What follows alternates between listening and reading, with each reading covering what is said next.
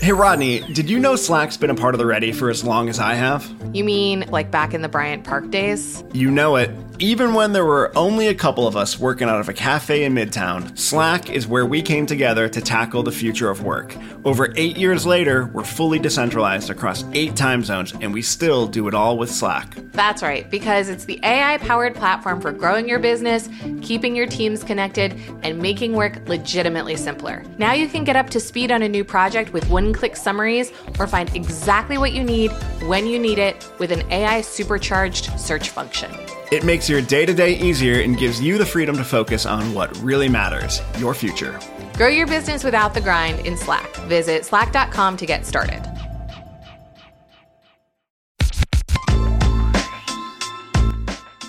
Hey everybody, welcome to the show. This is Brave New Work, a podcast about reinventing our organizations and the search for a more adaptive and human way of working.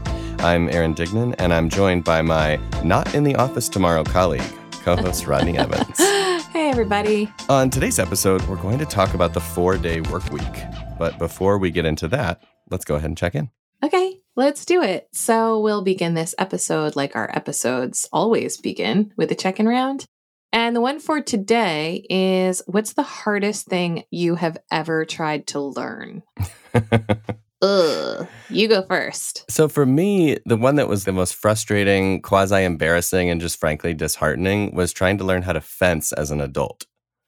So when I lived in New York, but the outfit. I know. I didn't get to wear the outfit. I didn't even earn that. Like this was like a day one trial lesson. Not for you. Not for you, sir. I went to a fencing academy in New York when I lived there, and when I was maybe, I don't know, 35, something like that. Oh, and wow. I was like, I'm going to do this. This is cool. I'm going to be the guy from The Princess Bride when this is done. Sure, Wesley.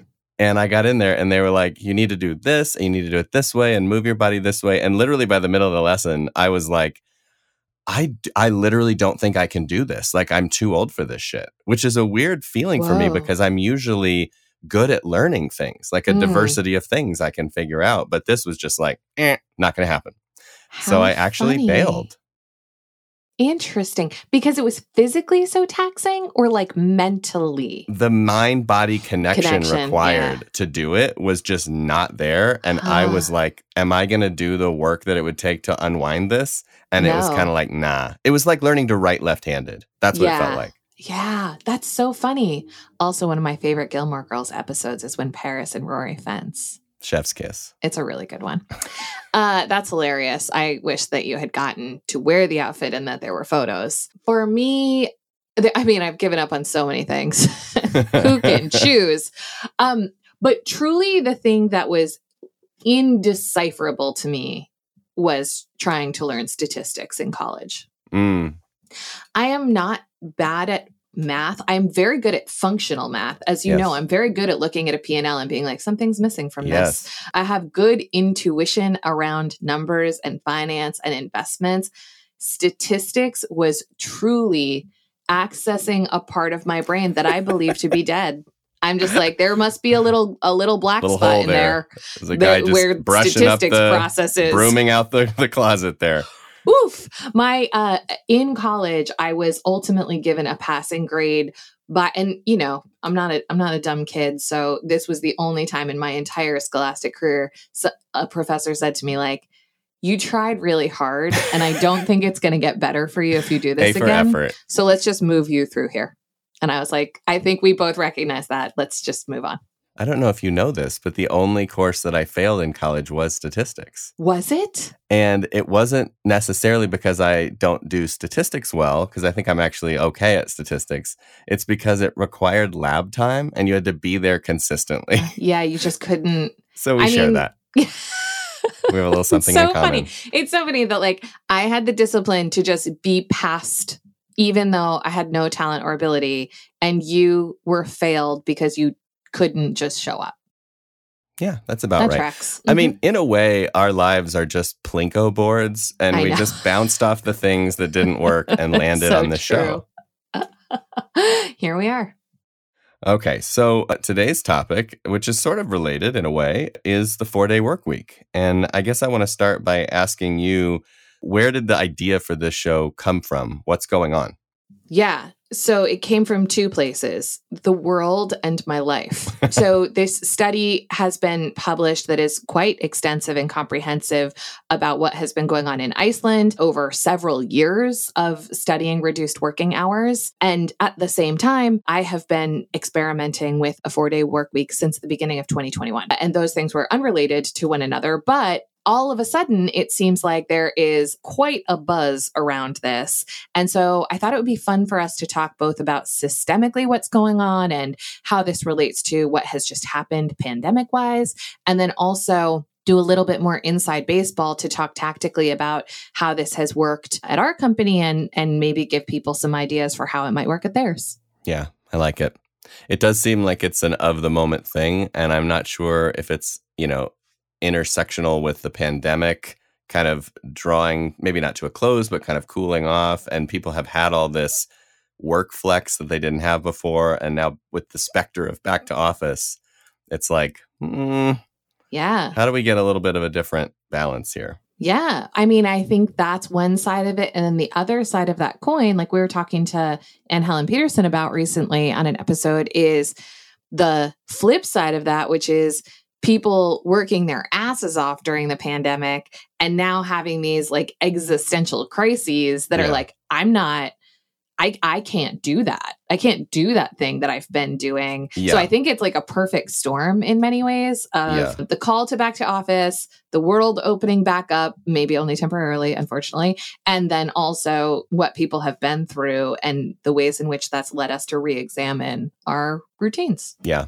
And it is certainly a hot button. I had a colleague on the Murmur side tweet about this recently and basically say, like, what would each weekend day be for if you had 3? Yes. And it got retweeted 10,000 times. It was an absolutely nuclear announcement, and it got pulled over to Instagram and TikTok. And I mean, people want to talk about this. Yes. I mean, intuitively, it makes a lot of sense. Yeah. So let's just start with some definition of terms. Like, people are bandying about the 4-day work week thing as an idea.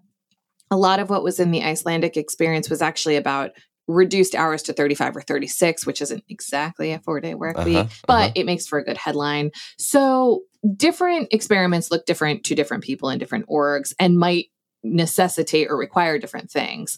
What do you think is sort of the big picture goal that proponents of this thing are advocating for? And what all do you think falls under the quote unquote 4-day work week umbrella? Well, I think there are different camps. So there's one camp that wants a 3-day weekend is what they want. Yeah. And so they're like, look, I'll work 4 10-hour days. I'll work 4 8-hour days. Like, you tell me, but I want to have Friday, Saturday, and Sunday off, or Saturday, Sunday, and Monday off, because I need a day to decompress. I need a day to get my stuff done. I need a day to get ready to go back to the office, etc. Like, they have a plan for the off time. Yep. And then there's another camp that's, no, the problem here is just the human mind can't do sustained effort for more than X hours in a day. And actually, when you really get into the science of that, of like dedicated, focused effort, it's actually quite a small number. It's so like short. 3 or 4 hours a day. It's not, it's not even 8 or 10, right? So there's one camp, I think, that's just like, let's just reduce the total hour load at work, but we can spread it out over 5 days still if we want to, or we can, it doesn't really matter. But what matters is how long we're working in a given week and how long we're working in a given day. And then I think the last camp that I will briefly touch on now, but come back to as a soapbox later, is just the flexible work camp, which is just, we need more options and more time and more ability to say, like, you know what, I don't work on Thursdays, you don't work on Tuesdays. And that kind of goes into the almost self-management side of this. Yeah. Yeah. I think that's right. And the only thing I'd add, which is I would say probably our personal advocation, is the idea that this structure comes from a different time. Right. And a 40-hour work week that is during daylight hours and is usually during specific daylight hours and is consistent for everyone in every industry doing every type of work doesn't necessarily have any relationship to what work is today. And now, we have stores that are open 24 hours a day. That didn't exist when the 40-hour work week came on board. Now we have e-commerce. Now we have knowledge work. It's like this to me feels as much of a factory floor trapping as anything else we talk about on Earth, which is this is a thing that was created such a long time ago that had to do with daylight and unionization. and those things probably aren't the number 1 and 2 design principles for most of us now. Yeah, what is so funny is that I'm glad you mentioned that. I actually wrote a hidden chapter of Brave New Work that got shelved. Did you? That was about the 40-hour work week. No shit. Well, you better tell us about the history of it then. Yeah, well, I don't want to it got cut for a reason, right? It's kind of dry toast, but I think the like punchline is there was a movement around that time, both from the labor force side, who was actually doing analytics on what produced, positive outcomes and productivity and what caused diminishing returns for people. Mm-hmm. And so they had science that basically said, look, if you work someone longer than this many hours a week, you're not going to get a lot of extra value. Mm-hmm. And then it was factory floor barons like Henry Ford and others that were like, you know what, I can read the science, I can use data. And if I'm going to get a better value in terms mm-hmm. of productivity out of people, then I'm going to take that. I'm going to take that value. And of course, now we have a kind of a story about how it's like, oh, well, Ford said they won't have a day to buy my cars if they're, working here 6 days a week. That's cute. But I think the bigger story was like, I can get more juice from the orange for less money if I round down to the 40-hour work week. Sure. And so I do think, historical precedent was the same data science that I think now is showing us maybe there's a different story. And so it's actually like a century-long progression to understanding what human productivity looks like. And I think to your point, the big fulcrum in that was the shift from factory work, which is rote and repetitive and frankly maybe can be done at a higher level of productivity for a certain amount of time, mm-hmm. versus this creative, complex, judgment-based human work now that most of us do, not all, but many, mm-hmm. that you're not going to do 8 hours of creative writing for your TV show, Right. It's just not going to happen. Right. So can I ask you to talk about the reaction to this? So, because you always have your finger on the pulse of what are the haters saying? Yeah. And so when we look at the 4-hour workweek proposition, what have you seen or heard or sensed about the folks that are just like, nah, that's never going to work? Yeah. It's a lot of the same things that we see in response to anything else that is new or modern or future of work or really our whole day and life and purpose in this world. So first of all, let me just say it's very tempting for me to spend Wednesdays becoming a Twitter troll because all I want to do is respond to people. I saw a tweet this morning from some absolute knob who was like, people have the freedom to choose their working schedules, but then they also have to live with the consequence of being left in the dust by those of us working 9 to 6 days a week. And I seriously just wanted to be like, fuck off down the road, bro. It's so, look, the hustle culture that is pervasive in a lot of places, but certainly in America, where we have glamorized the idea of working until you drop, not out of necessity, not to put food on the table, not for financial security, but just because it is a measure of like our Puritan hardness is bananas. Like it's bananas. But the flip side of that is we do have a lot of people on platforms who are just like, don't be soft is basically the message. The backlash is basically don't be soft. And there was a really interesting article that our former guest, Anne Helen Peterson, wrote in her Substack about people in companies who have been trying this. And though it is working for them and productivity has increased and all the business metrics are looking really good, they don't want their names printed because of the shame. The shame of working 4 days. So I think it says something about the cultural zeitgeist of America that businesses would be ashamed to say, we are getting more with less. Yeah, we're not doing the most. We're not doing the most. And so I think that's what the haters say. And look, there is also, if you click a little bit deeper into the psychology of that, there's the thing where power holders don't want to have to make accommodations. So they want to be able to they want to be able to walk out of their office and see everybody with their butts in their chairs at their cubes at 5 p.m. and say, I want to have an impromptu meeting right now because an idea just occurred to me right now. Everybody gather. And the reality is when you start to have any kind of flexibility or self-management in terms of schedule, you limit someone's ability to have exactly what they want right now.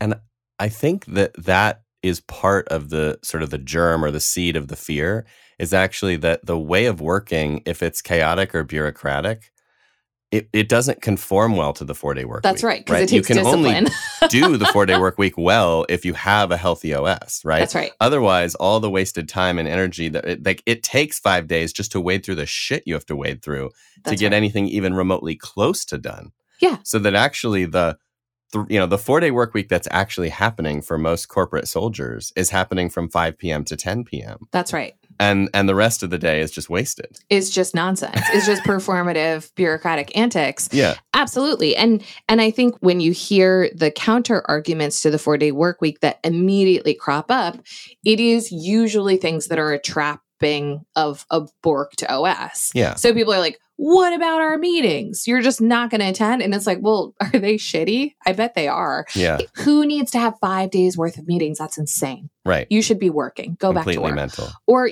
we have a current client and someone just told me the other day that upon returning from 1 week out of the office, she had 17,000 unread emails. Stop it. 17,000. How can that even be possible if you just had a monkey at a keyboard hitting send every moment of the day? I don't know how you did that many. A lot of reply alls, a lot of 100-person meetings. Lord have mercy. So it's like when someone in that organization says, we can't go to a 5-day work week, it's like, well, you can't really do anything, to be honest. You can't go to a potluck. That's right. Crazy.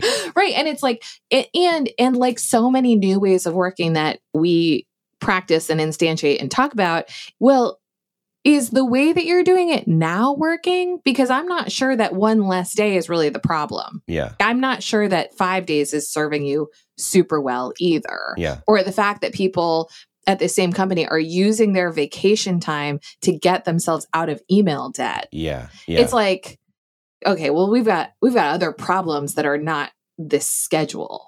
So just for balance, let me offer a slight counterpoint. Just to see how you dance. We never fight on this show, and we should. I know, right? It'll be more fun. So here's, I would not have had a counterpoint at all had I not dealt with the spin up of Murmur this year. Yeah. And here's what I've noticed about the category. And I don't think this is not a refutation of the 4-day work week, but it is a nuance. And here's the nuance. When you're starting something completely new, there is a benefit that seems to accrue to teams that have the privilege and identities that allow them to dip in and out of work all the time. Mm-hmm. And so what I notice teams that are made up of predominantly young white men who are basically able to just tap dance in and out of the working space and mindset without any distractions or things pulling them away from that 7 days a week. Sure. And what that means is that over the course of a year, they might actually get more done because the early buildup is just a lot of ship. It's a lot of doing everything for the first time, often sloppily, often messily. Mm-hmm. I can't shake the feeling that there does seem to be some kind of a benefit that occurs for teams that don't have other things to do.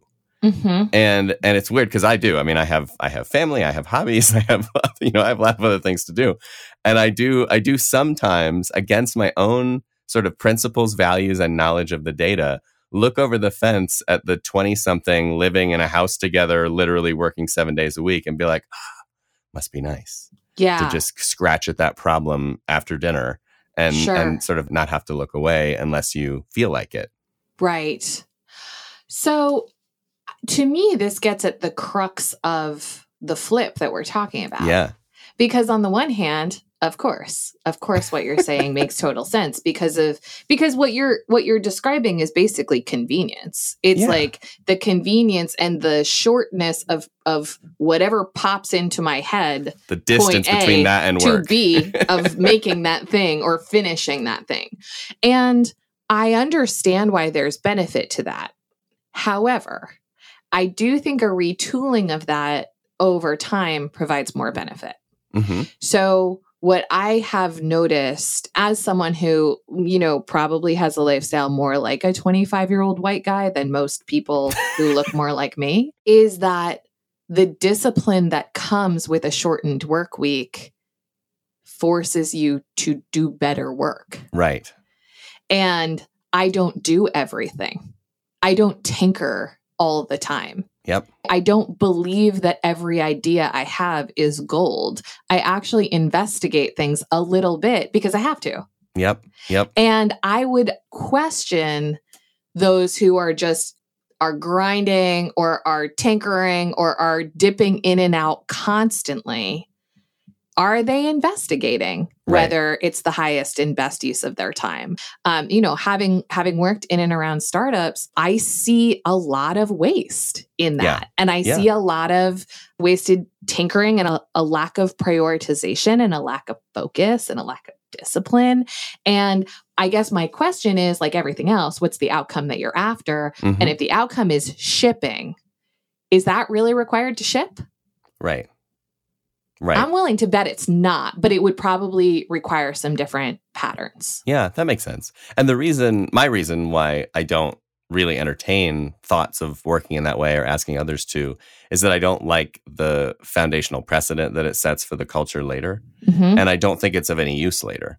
Yeah. So it's sort of like, even well. if it is valuable in year one, if you start it then it becomes the norm. And then you've planted all these roots in your garden that are fundamentally going to be toxic in the long term. And then, you know what I mean? And then you see those companies, right, that fall from grace because they've become sweatshops, essentially. Yeah. So I think it has its comeuppance later in the story. Yeah. But I can see how our listeners might occasionally side-eye that and be like, Yeah. Well, and there's also, everything has a season, right? I'm not a big believer that like that's the way for the first year, but certainly there are points in every year for most of us who do jobs that we care deeply about where something is on our mind all the time. Like early in this podcast, I had ideas for episodes in my dream. Those things happen. There are times in life where you wake up on Sunday morning and go write an article because you can't stop thinking about it. But to me, that's not a lifelong habit to feed. Yep. That makes sense. Yeah. So I think we should tell the audience about your 4-day work week. Okay. What led to it? How is it going? How did you design it? What would you recommend to others? Would you recommend to a friend? The NPS score on this experiment is very high. So in 2020, a year that many of us have heard of and would like to forget about, I was working a lot. I worked a lot. I worked all the time. And in the lead up to that, I was traveling a lot. And then in 2020, I was working all the time. And so the pandemic and quarantine started. And like a lot of people, I just worked more. I just worked all the time because I didn't have anything to do. And I wasn't particularly delighted by boredom.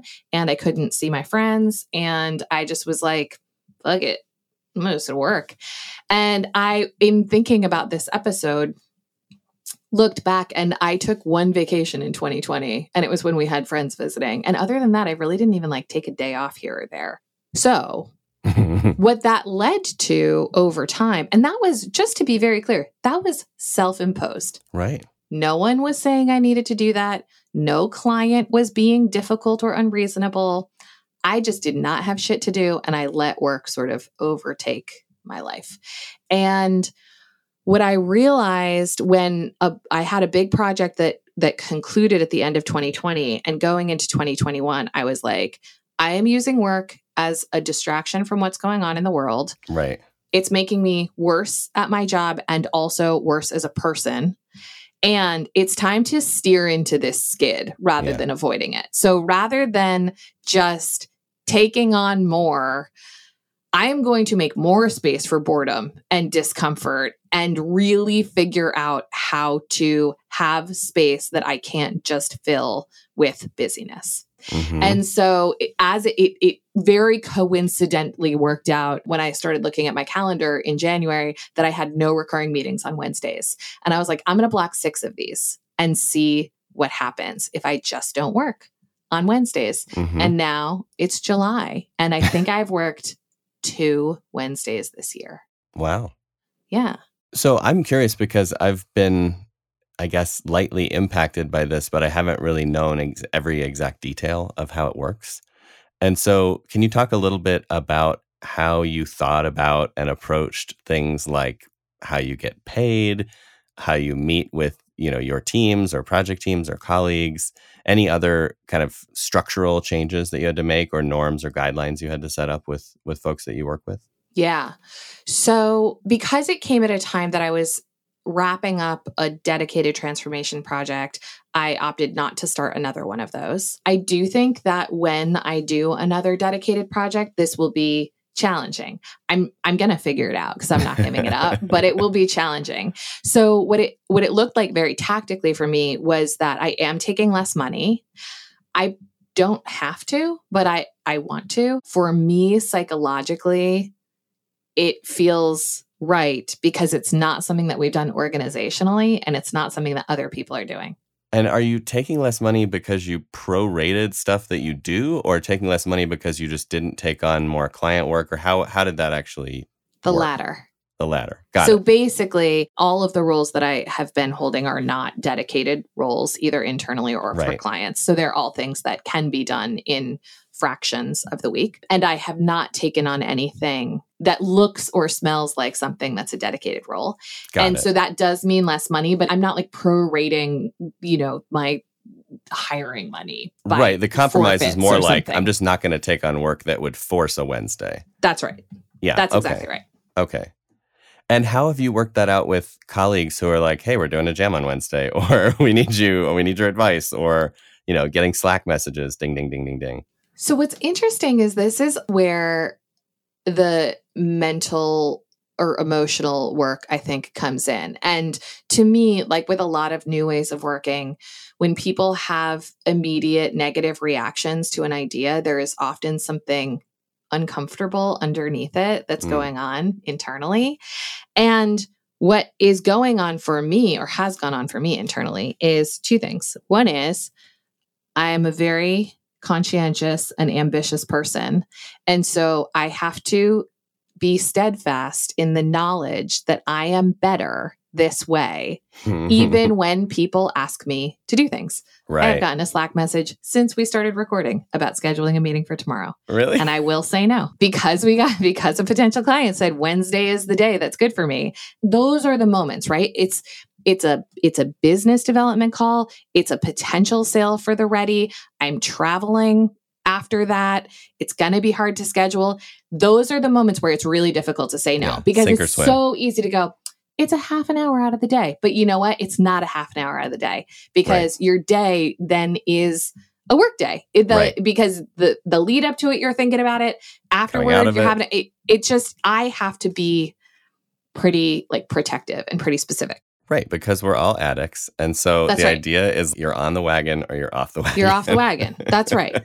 So the work for me is holding those boundaries and being steadfast in that, and having really honest conversations with people about it to say, like, look, this is really important to me, and I am willing to not be part of this. Yep. So what that ends up looking like in a marketplace model like the one that we have is I have to have a lot of confidence that I'm able to contribute in a way that supports my reputation and my ability to do good work in the world in 4 days. And that what I have to contribute and the skill sets that I have to offer are valuable enough to people that they'll work around my schedule. Right. And if they're not, that it's not something that's that important for me. I had a conversation with the training team. They wanted me to do a thing. The training rhythm is Wednesdays. I was like, you guys can move this to a different day, or you can get someone else. They were like, we'll get someone else. And I'm like, you know what? Maybe that's not great. a thing I needed to do. Well, in a way, I mean, often leadership coaching starts with this idea of do the things that only you can do. That's right. And delegate or distribute authority around the rest.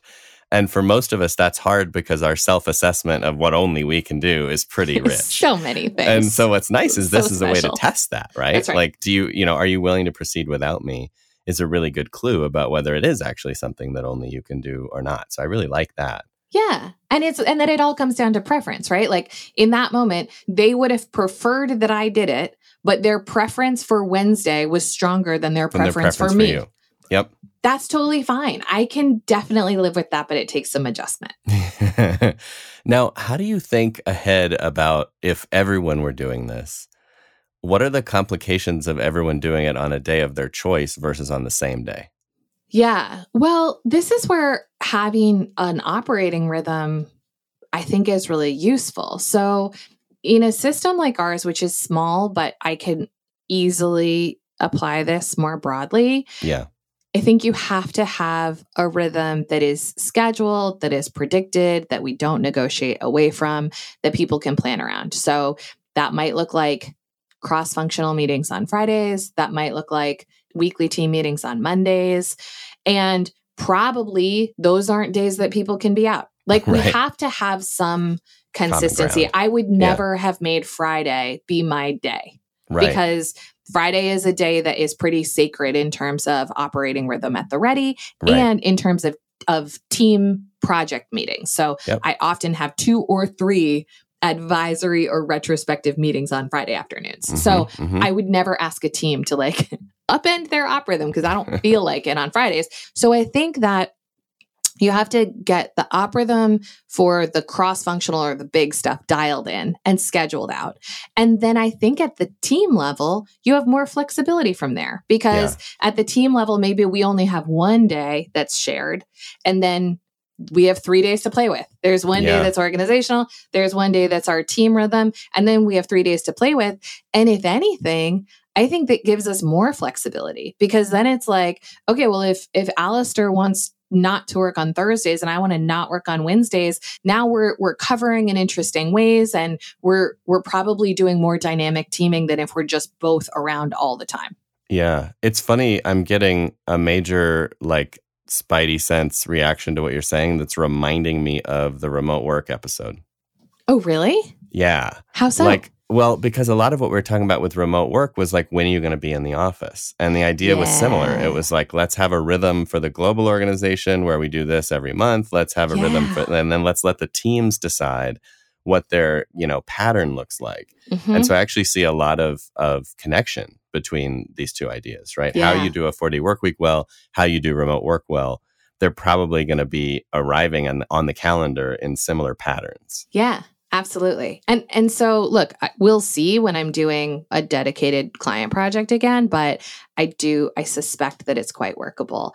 And the other thing is at a very principles level, and I would challenge organizations out in the world, think about this.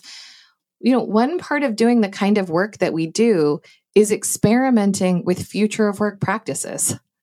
And this is one of them. This is a thing that is in the ether. And so, I'm not going to be so glib as to be like, I'm a fucking hero for working one less day a week. But I did think at the time that I ran this experiment about the fact that this to me does feel like the future of work. And if no one at the ready is trying it, then who is? Yeah. Yeah. So talk briefly about the benefits. What have you noticed? Oh my God. So many benefits. So I really reflected on this before we came here. Oh, good. And what is amazing to me is how many benefits have accumulated that I wasn't even thinking about until I really reflected. Bonus. So there are some sort of life rhythm things that I notice. My sleep is, I would say 60% better than it was last year. It's like amazingly good and uninterrupted. And I'm not doing activities to recover that are unhealthy. So because I have a tendency to overwork, I also had a tendency to have a bourbon after work because I was just like, I have to turn off my brain. And the way I'm going to do that is by having a bourbon and watching a movie and zoning out. I don't really have a need to do those things. Right. Because I don't ever really feel tapped anymore. So I don't have this pendulum swing of super intensity followed by super shutdown.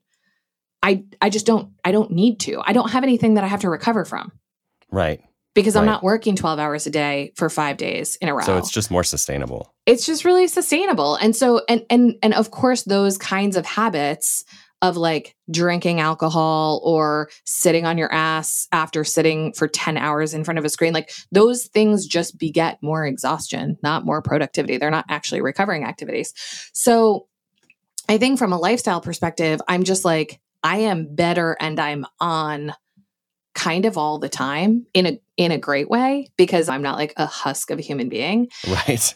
And then from a work perspective, and I know, you know, like people like Joel at Buffer are talking about how they're not doing this for productivity's sake. And I appreciate people saying that out loud. Sure. And also, I will say personally, I just don't procrastinate. Right. Because Like, you can't. I can't. And the punishment for procrastination is self-inflicted punishment that I do not want to endure. So it's like, if I don't write the thing that I need to write for the growth team, I have to work on Wednesday to get it done because I know I need to ship it by Friday. My Thursday is bonkers.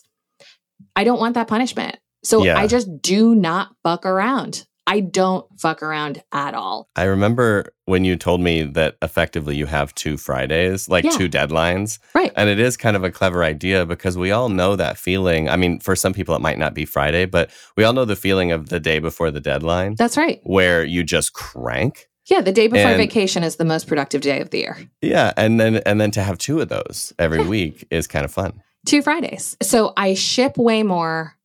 I don't procrastinate. My to-do list, I think, has never been shorter. I'm just like getting through a ton. But also, I find that where I do need to do things at odd hours or at weekends, I'm not butthurt about it. Yeah. Because I don't feel so tapped. So it's like, as we were recording the course, most of us recorded every Sunday. Mm-hmm. If I had been on the schedule I was on in 2020 and then had to spend a couple hours on Sunday working, I would have been murderous. Yeah. Like, no one would have liked that version of me. I brought Bureaucracy Goat for that. Yeah. So good. But I think when you have a little bit of slack in your life and in your brain and in your heart, those things aren't a big deal. So, that's right. You know, last night I didn't get a lot of sleep because Ed got up at 5 o'clock in the morning. And so I just like got up and read a book and got ready for today and read some articles about 4-day work weeks. And I wasn't like mad about it because I'm not staring down the barrel of 4 more 12-hour days back to back. Yeah. I would be curious to hear from your perspective. What have you noticed? So I'm a single human running a single experiment inside a complex system, and you are someone I collaborate closely with on a variety of different things. How do you think that this experiment has impacted you or the company, or I don't know, what do you see? Well, I mean, I think my first observation, which I don't want you to interpret as a compliment or a criticism, is that I often don't notice. Nice. That's I think a compliment. I think there's a lot of weeks that go by where it's sort of way back in my consciousness, and it only really comes rushing back to the surface when I try to do something on a Wednesday, and you're like, dude, I don't work on Wednesdays. And then I'm like, oh yeah. So there's a mild, brief perturbation when that happens where I'm like, frustrated. And then I'm over it about 10 seconds later, and then it's back to normal life. And for 2 more weeks, I won't think of it at all. And then I think the other definite noticeable benefit has been in the way you show up. Because I do feel like I've sensed, at least intuitively and probably explicitly, some of the like emotional and also productivity gains and just general energy that you're describing. There's no question that, if you drew a picture of before and after, it is palpable. Mm-hmm. And so I think that is cool, is it just feels like there's more gas in the tank, which is really nice. And especially nice because, I'm spending a lot of gas right now. And so it's cool to be met with that level of energy. Yeah. That's cool. That's cool to hear. And it's something that I notice on the other side where there was a time at the ready where when I needed to make up for other people's, lack of capacity or lack of focus or lack of whatever, I would have had some level of resentment around that. Mm-hmm. And now I just find myself, I just feel like I'm a hammer and I'm just like, what else around here needs fixing? And I just like kind of do it and then sort of say to people like, you seem really busy, so I just wrote that thing. Or like, you seemed really busy, so I just cleaned up that Notion page. Or like, you never responded to this, so I just did it. And like, to instance, people have been like, oh my God, thank you. I don't even know what day it is. Yeah. Yeah. There's a power washer vibe. Yeah. Yeah, but like, I'm not mad about it. I'm just I like, know. I have enough juice to just do it. There's enough peanut butter to just spread it around. Yeah. So I feel like the experiment is a success. Great. Let's do it forever. So, great. I will see you never on a Wednesday again, except next week when I will actually see you in human person. So let's talk a little bit from an org level, because I do think from everything that I've read, there's a lot of either or thinking. And this provocation gets put out there, and there's a camp of people who are like, not for us, not for this industry, not for this kind of worker, not for this, whatever. It's only for these people. It's only for these weirdos. It's only for tech. It's only for remote. It's only for this. It's only for that. This is my Fosbury flop anecdote. Yeah, exactly. Writ large. Which maybe you should tell, because maybe not everyone knows the anecdote. But then also, I would just be curious to hear who you think it's good for. Right. Well, yeah. So the 30-second summary on the Fosbury flop anecdote is that at the end of Brave New Work, at the end of one of the sections, I talk about how the high jump used to be done head first and forwards, and you landed on your feet. And then a gentleman named Dick Fosbury started going over head first and backwards and won the Olympics and broke the world record for the Olympic high jump. And a lot of the stories about that are about innovation and about thinking differently and all that kind of stuff. But the part I like is that most of the competitors and sort of the market as a whole was like, works for him, won't work for us. And just to be aware that we do that a lot, that's a thing we always do. And sometimes we're right, but most of the time we're probably missing out on something. Yeah. And so I do think that's going on here. And I think, if you're complexity conscious, the only way to find out is to try, to have a Rodney do an experiment and see what happens, or a team or a unit or a division do an experiment and learn. And that is already happening. I mean, I think the good news for who this applies to is that we're seeing pretty serious large-scale adoptions of this. Mm-hmm. So I have a quote here in front of me from The Atlantic about Kill the 5-Day Work Week. And the quote reads, "Over the past couple of years, companies and governments around the world have become more open to the possibility that a 4-day work week could be better for businesses and people who make them run. And before the pandemic, Microsoft Japan and the burger chain Shake Shack tried the 4-day work week, out with some employees with positive results. The international conglomerate Unilever's New Zealand offices are currently in the middle of a year-long 4-day experiment, the results of which could inform the schedules of the company's 155,000 employees worldwide. And the governments of Spain and Scotland are also planning trials that would subsidize employers that give workers an additional day off." So I feel like there's a lot of energy and momentum here. And in some ways, it probably has a similar vibe to that point in history 110 years ago when they were having this convo about the 40-hour work week, and people were up in arms. Yeah. Like, we should work people to the absolute bone was the thesis. And then the 40-hour work week really challenged that. So maybe we're just reliving history like we always do. Oh, wow. That's kind of mind-blowing. To answer your question about who it's for and scale, I don't see a reason why it can't apply in almost any industry, vertical, geography situation. Mm-hmm. Certainly, there are industries that already do this, right? If you work a late shift, if you're an ER doctor, there are definitely roles where we know that the demand on the person is too high, and we tend to do it in different doses. Yeah. So I think the idea here is just try it out. There certainly is no reason that a large system, a small system, or any particular industry couldn't benefit from this, because of the simple fact that it's based on human psychology and physiology. Like, you still have humans working for you, right? Well, then they're going to be benefiting from this in the same way as humans anywhere else. Yeah. All systems that have humans have that in common. And there's another thing that hopefully more different types of workers have in common now than they did 100 years ago, which is that we are no longer, in good organizations, trying to separate the thinking from the doing. Right. And so there was a time where maybe the move was to be like so extractive, or on the people on the front lines, because we don't need them coming up with any new ideas. And now, at least if you're the people that the people in this particular choir, the song is push authority to the edge, give decision-making ability to the people in the context serving the customer, making contact with the market, and listen to those people in terms of intel. Like if you're going to have a data-led organization, get the data from the people who are close to where the real work happens or where the real value is created. And so if you fundamentally believe that everyone's job is to both do the job and think about the job, then ideally we're not parsing and saying it's only for the thinkers, or it's only for the leaders, or it's only for the people managers. Ideally, we want everyone to be doing the best cognitive work that they possibly can do, as well as making it through the day physically.